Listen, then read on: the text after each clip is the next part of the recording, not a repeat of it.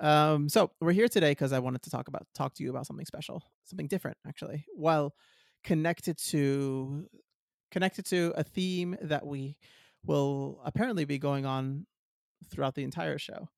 And this time I come prepared. There are sometimes I come to the podcast and I have no idea what I'm talking about and I don't know what I'm about to say, but sometimes I come in, fully ready to go. Are you ready? I'm ready. So, in the teaser, we discussed very aptly the etymology of dark horse. And yesterday I was walking home, as I do, and I was thinking to myself, what about the term underdog? Mm-hmm. And as we are an etymology podcast over anything, I decided to look into it. And I thought I'd share some of my findings with you today on air. Please do. All right. So the underdog was obviously the dog who lost the fight as opposed to the winning top dog. Mm-hmm. And the OED says that it originates in the US and the earliest citation is in the British Daily Telegraph of 1887. And there are traces of earlier uses going back to 1882 from Professor Goldwin Smith, who was quoting Dr. Van Buren Denslow. And the quote is, "But if the underdog in the social fight runs away with the bone in violation of superior force, the top dog runs after him bellowing, 'Thou shalt not steal.' And all the other top dogs unite in bellowing." That just goes to show how widely spread Darwinism and social Darwinism have been in those times. I think that time as well, but what's really interesting to me is how sports that were more mainstream or I guess legal back in the 19th century or early 20th century linguistically connect to how we speak today very regularly. Mm-hmm. Right? Because like I would say horse racing is not nearly as big as it was in the early 20th century. And dogfighting obviously has become illegal since 1882, but the legacy of them is sort of born in the language that we still see today or we use today. Yeah, that's. That just makes you wonder which sports-related terms will be used in like 100 years. Um, Exactly.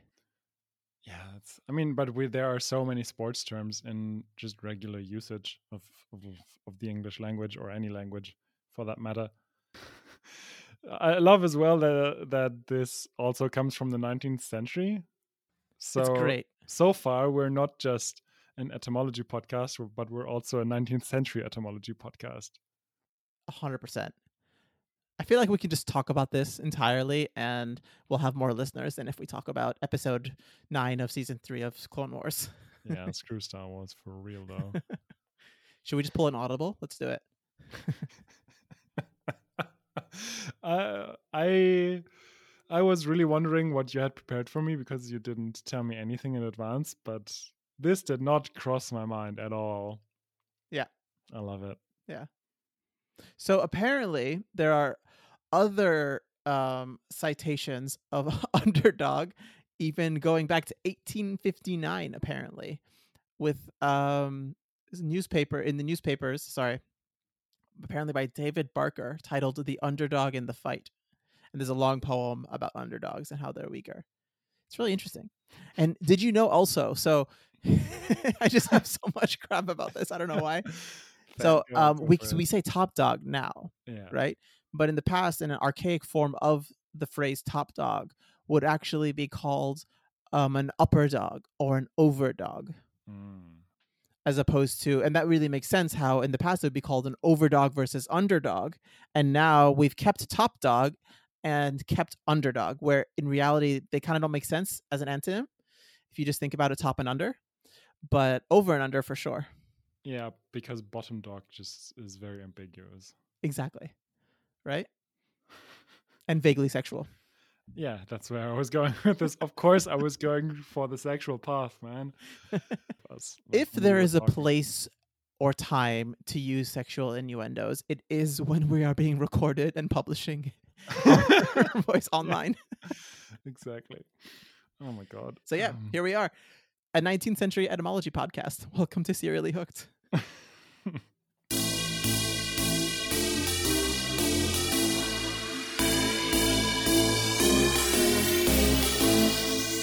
And here we are, talking about Clone Wars. What is Clone Wars, Rashad? I don't know. I've never seen it, so you need to explain to me what Clone Wars is.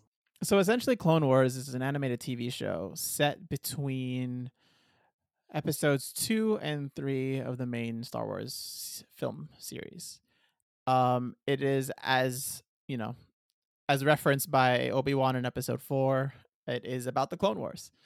It is about a collection of clones, obviously, that, if you're not familiar, were made in the image of Jango Fett on Kamino. And it is essentially an anthology series that follows various events throughout the Clone Wars. And not only the war itself, it follows different aspects or events throughout the entire Star Wars galaxy through this time period. So it's an interesting show because it's set in a way that as I said, it's an anthology series, meaning that it jumps in time and it jumps between different storylines kind of haphazardly, and it goes back and forth in a really interesting way, a really unique way. And yeah, that's essentially what the Clone Wars is. It is the first, modern animated Star Wars show. It is the first Star Wars show that Dave Filoni is engaged with. And in some ways, and we're watching it largely because it's interesting and also because it sets the foundation for a lot of the live action shows and the new generation of Star Wars that we have today.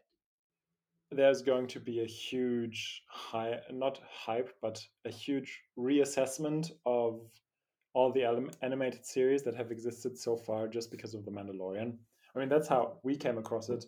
We, to maybe pull the curtain back a little bit, the two of us had been talking about Mandalorian as we watched it and just about talking about Star Wars in general. And I know that watching the show just inspired both of us to maybe want to rewatch this or to watch this show for the first time. You were way quicker than I was, so you've already watched it. I just didn't come around to it yet, and you just recommended it to me ceaselessly, and that's why we're here. It's essentially must-watch TV now. And it's not only because of The Mandalorian. The Mandalorian is it's like The Mandalorian, the Bad Batch, Django show, the Ahsoka show, the Obi-Wan show. All of these shows that are now in production by Lucasfilm are set on the backdrop of the Clone Wars and Rebels and other animated shows. So they don't only tie to the movies, but they tie so much to what is coming, and it adds so much more depth to the stories that we are familiar with. Yeah, and that's really what is so exciting about it. And watching it, it's really so I don't really know much about it, but because again I haven't seen it yet. But it's been such a long running show as well, and I'm really curious to see what Dave Filoni did with the show. So maybe since I haven't seen any of it, maybe I should go into what I expect going into this. And yeah, you mentioned it here at the beginning that it takes place in between the prequels, between episodes 2 and 3. But I have only heard a little bit about it, but what I've heard was overall very positive. That obviously it's much better than the prequels, so I'm hopeful. And also on a meta level, you wouldn't put me through watching 7 seasons of a bad TV show. I mean, or at least I hope so. But I guess you'll see. Yeah, but also you wouldn't have watched 7 seasons of a show, even if it's Star Wars, if it was bad. I mean, again, I don't know. Actually, I think I would. Okay, but yeah, I don't think this is going to be a bad experience for me. In terms of the characters, I also know very little. I know that Anakin is going to be a part of it. I know that Ahsoka, who is Anakin's Padawan, is going to be part of it. And of course, it has to be said, Rashad and I both became enamored with Ahsoka when we watched The Mandalorian, and I know you've been raving about her in this series to me a few times. So I'm really curious to see how that goes. I mean, Ahsoka's the best Star Wars character, period. So yeah, I agreed with you on that point, just on the basis of one episode on The Mandalorian. So uh, I guess I'm wow, this is excited going to to be a see. really big journey for you. It's going to be great. yeah.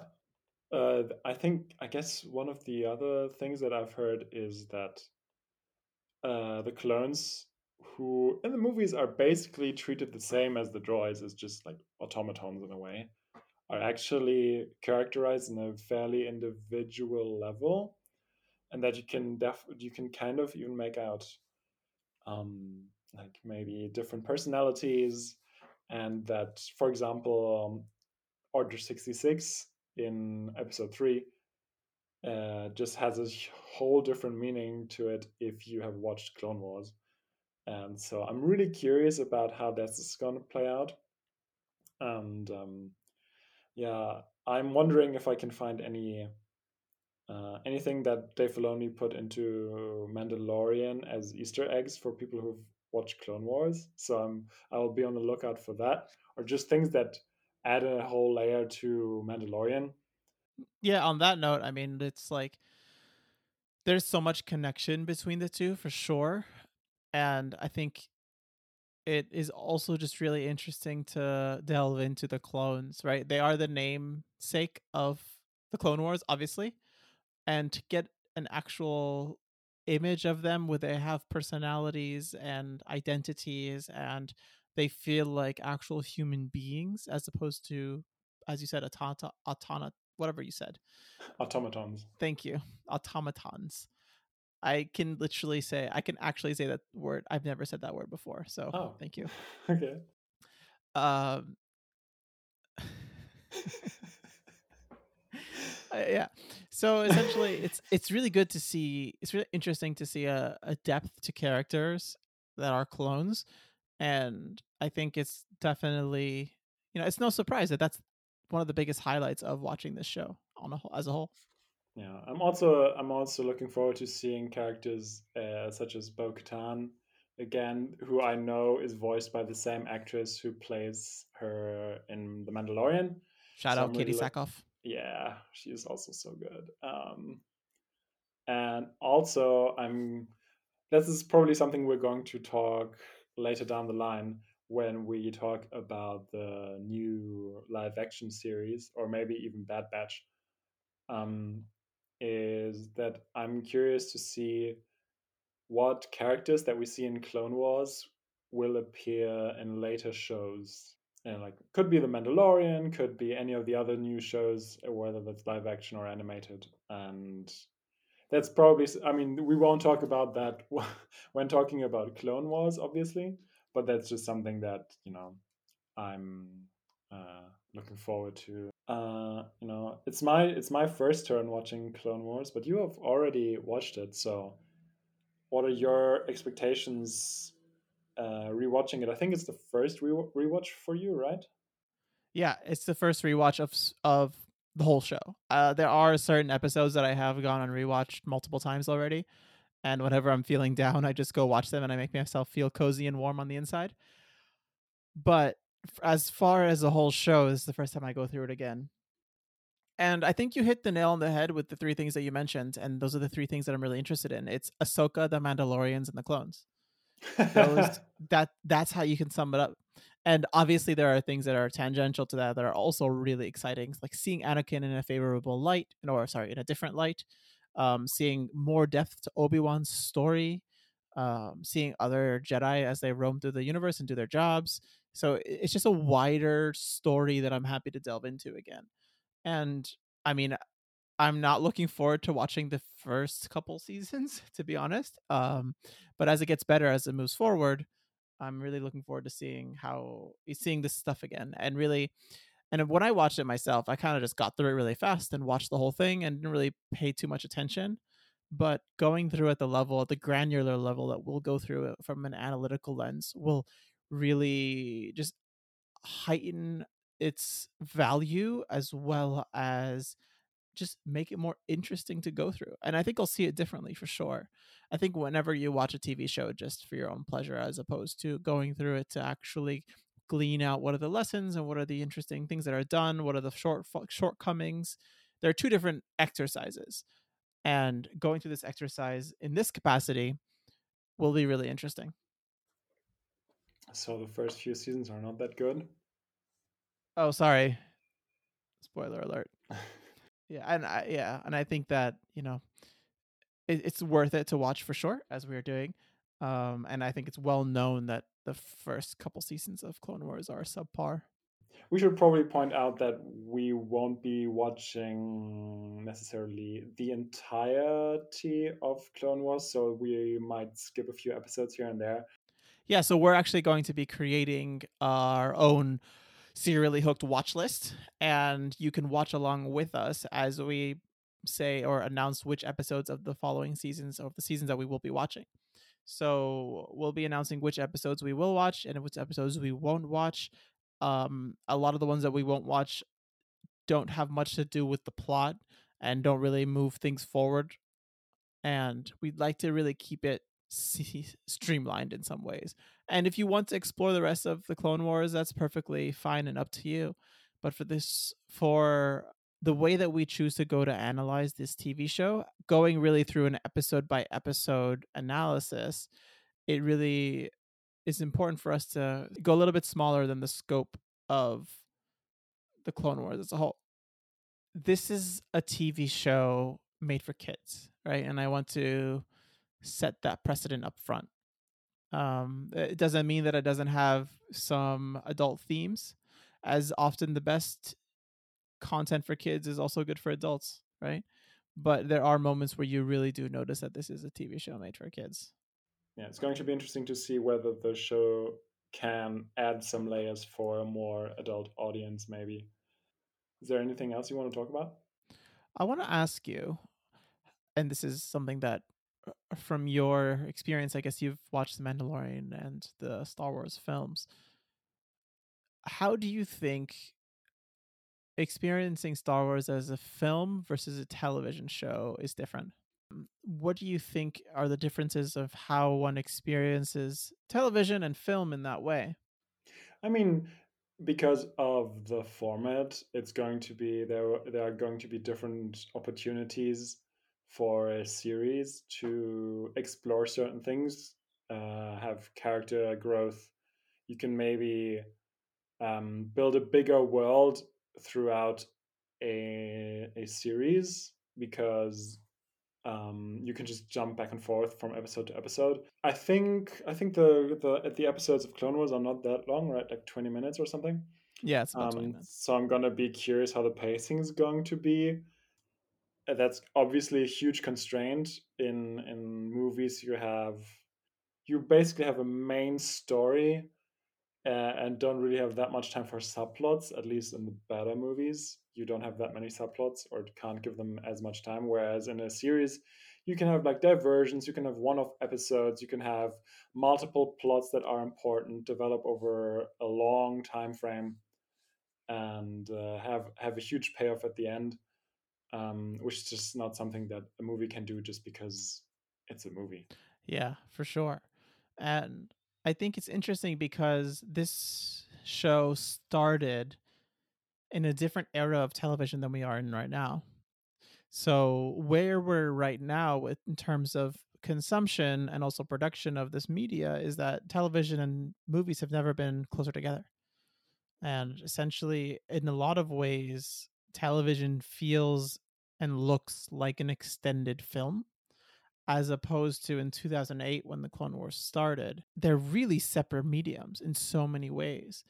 And it's going to be really interesting, to get your thoughts on how you think the pacing goes, how is the story structured, in what ways do we see these characters develop and change over time, and also from I hate to say this word, but like from an auteur perspective, how is it shot? I mean, it's animated, so it's designed, right? But how are the scenes constructed and designed in a way that make it seem cinematic. Animation, in some ways, as a TV show, it was probably the best way to go into the Star Wars universe as a television show back then, where it takes less resources and money to develop something to be so cinematic. Because when you're looking at Star Wars, so much of it relies on not only creating the universe that we're living in, but also the technical aspects, right? The technological developments of film have been constantly pushed by Star Wars and um, have been integral to its development. In 2008, where the resources weren't available for television shows as much as they are now, it is I think it's actually easier for them to start with an animated show to create the large scope battles, the lightsaber duels, the sense of space and spectacle that are easier to create in a computer generated animated show as opposed to a live action television show or movie, which can really fall too much into the uncanny valley, like in the prequels, or just take over everything, like in the sequel trilogy.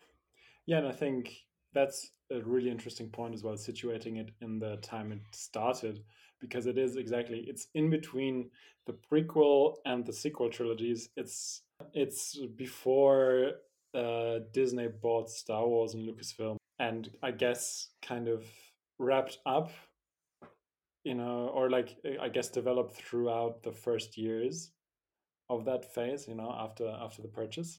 Yeah, so it's really interesting to look at the timeline as it was um like released. It began in 2008, but because it was canceled a couple times, that it actually changed and it was able to kind of evolve in such a unique way. So the first 5 seasons were all shot subsequent years on Cartoon Network, right? And then it was canceled. And 2 years after the fifth season, into 2014, season 6 was released on Netflix, right?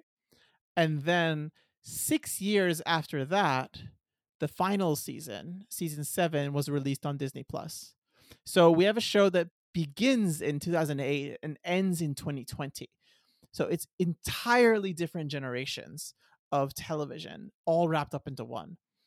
So it's, and you really obviously notice it not only from the animation getting better over time, but also how it's constructed and what they want to do becomes more intentional. And you can see things much clearer as it develops and as it goes from network to network.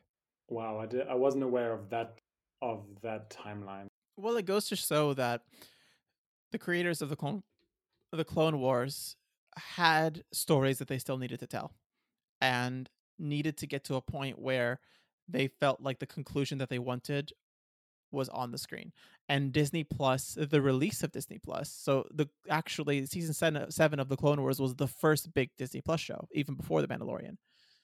And with the release of Disney Plus, gave them the avenue to do this in a way that was perfect for them. It's just a very interesting way to look at this whole thing. I guess then it's going to be really interesting to see how much of Mandalorian is in there, and maybe if Dave Filoni put things in there with the Mandalorian in mind.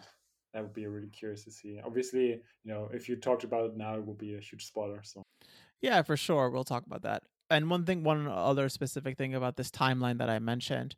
So season 5 was released began in 2012, right? That's the same year that Disney bought Lucasfilm, right?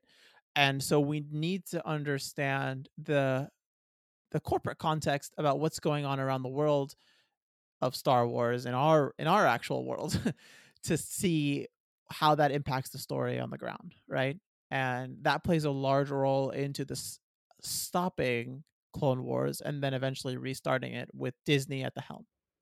yeah, I guess it's indicative of Disney's initial plan to just focus on movies and bringing out like Disney Star Wars movies every year, Yeah. which in hindsight is just crazy.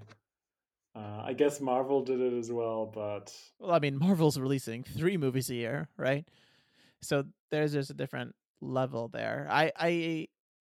I think that it's really a lot about the quality of the films, to be honest. before episode 9 I would have said, but the quality of Star Wars movies are way better on average than Marvel movies without having seen many of them. But yeah, after episode 9, maybe not that much.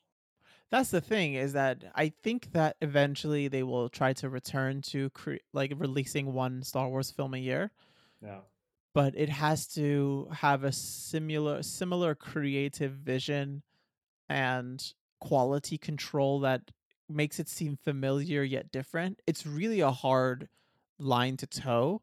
And whatever anyone thinks about the MCU, about their quality of film, it's something that the MCU is great at doing in terms of maintaining that balance, which is almost impossible for anyone to do. So I don't know if they will try, I'm sure, to release Star Wars films on a yearly basis in the next decade. But in the meantime, and tangential to that, they will just hammer us with television shows, and I am not complaining. They're going to try to do an MCU style, connecting all the different shows. And I'm pretty sure that once they start releasing movies again, that's exactly what they're going to try with the movies.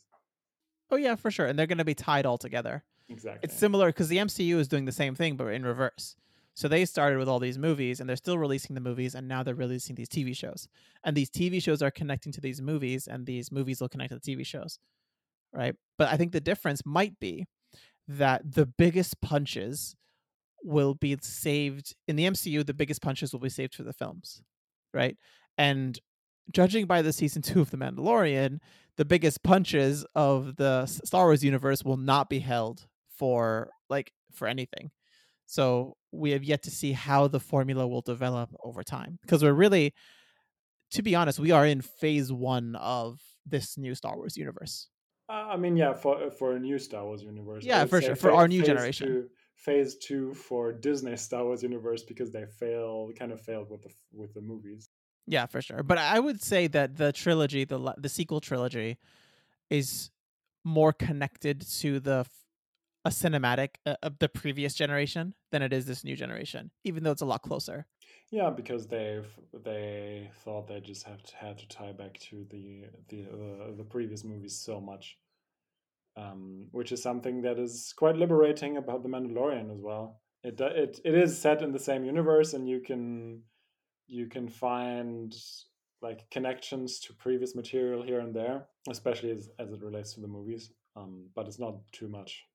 I have a feeling you're gonna like this show. That's good because I'm gonna watch 7 seasons of it, and I want to like it too. So Yeah. I think it has the best conditions for it because I don't know that much about it, which is always something that I like. I don't like going into stuff knowing a lot about it because that just spoils things for me. Even I guess even knowing what people think of something spoils it for me. Even that I consider a spoiler. So I don't really want to know anything about stuff. I mean, now I know you like the show, and that's fine. But I think also watching this series is less of a thing than watching a movie for me in terms of like getting spoiled. It's fine. It's also like a very like at this point an old TV show. So if I get spoiled by anything, it's okay.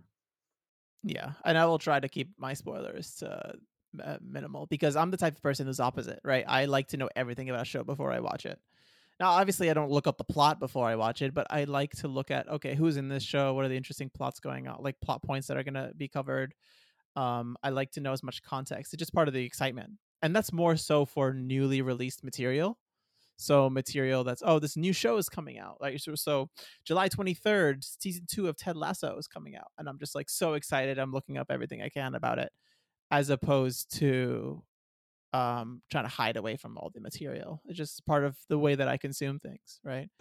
That is the exact opposite of what I do because you told me just an hour ago about the new trailer and I was like, oh no, I need to not watch this at all. I don't want to know who's gonna be cast. I don't want to know anything until I see it. Spoiler alert: Jason Sudeikis is in it. Yeah, that's actually something that there is a term for it called full media blackout, which was coined by actually someone who works for the animation. He's a visual effects artist at Lucasfilm. He's called Todd Vaziri, and I think that term was coined by him. So just shout out to Todd Vaziri for that, because that has definitely influenced how I approach media, especially media that I'm very interested in it. Yeah, it's interesting because even before I had watched the Clone Wars for the first time, I knew a lot more than right? Because I had listened to stuff. I had listened to podcasts about people talking about the Clone Wars, Okay. right? So it's I didn't go into it blind, which is not a bad thing. It's just how I consume things. So it's yeah. For me, it's a lot about expectations, I think, and so many things have been tarnished by expectations because usually because the expectations are way too high. Yeah. For whatever it is. I've had it happen a few times where I had really low expectations, and then sometimes the thing was really good, but sometimes it was just better than I expected, and that's why I liked it. Are you a person who likes to rewatch stuff? Yeah. Interesting. So those two things don't seem to be congruent in my mind. So, I just want the excitement of seeing something for the first time, not knowing anything about it. But once I know about it and I like it, it has like a cozy, comfy feeling about it. Has a special place in your heart? Yeah, it's like just a nice thing to go get back to, like something comforting about that. Yeah. So yeah, I definitely rewatch and like re-listen and reread and all of that stuff. Maybe too much sometimes because I don't really consume that much new stuff. Yeah, I think you're always afraid to consume new stuff and fear that you're not going to like it. Not so much. I'm just really picky about stuff. That's, for example, when I read books, I have a hard time reading contemporary literature Interesting. because I don't want to waste my time or my money on something that might be good, might not be good. I want to read. That's why I usually go for things that are established to be good. I see.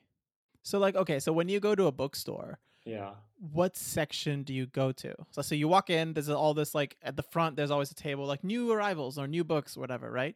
So where do you like journey when you go to a bookstore? I don't frequently peruse bookstores. I go there to buy books by authors that I know I like, Okay. and then I buy them and then I read them. That's how I have read everything that, for example, Paul Auster and Haruki Murakami have ever written, because I just realized that I really like their work, and so I just sought out everything that they ever published. And with other authors, that's also true, but to like less of an extent. I haven't read everything that they ever published, but that's why it's difficult for someone new to get into the mix, because I'm just so, I don't know. I guess I'm also a completionist with some certain things. With certain things, you mean everything? I don't think it's true with most things, but I think it's true for most things, but not for all things. Okay, fair enough. What about you? Where do you go in a bookstore? Do you even go to a bookstore? I don't know. You Yeah, seem that's to me, yeah, you probably just go to Amazon. Yeah, well, I actually do really like going to bookstores, to be honest, and I just browse in bookstores all the time. I tend to like just literally go in circles around bookstores, undecisive, and Yeah, just not knowing same. exactly what I want to buy. I normally end up just picking up a random book, or often I talk to the owner. Ugh, talking to people? Are you kidding me? Of course, you like doing that. That's not a surprise, but ugh. Yeah. So that's actually my favorite part, is actually talking to the people who work at the store and getting recommendations for things that they're like or they're reading. And often I get really interesting suggestions or things that I never would have picked up from them. Right? Especially if I'm going through like a phase, because unlike you, I don't go through author phases, but sometimes I go through genre phases. So if I'm going through like a magical realism phase, and I'll just go through different books along that genre, right? The one thing that I just can't stand is I can't stand murder mystery novels. I hate them. It's the most boring thing to me. So is it just murder mystery, or is it all types of, let's say, crime? No, I'd say it's murder mystery in general. Like, it's just like I'm not an Agatha Christie person. Mm-hmm. Like, I don't like it.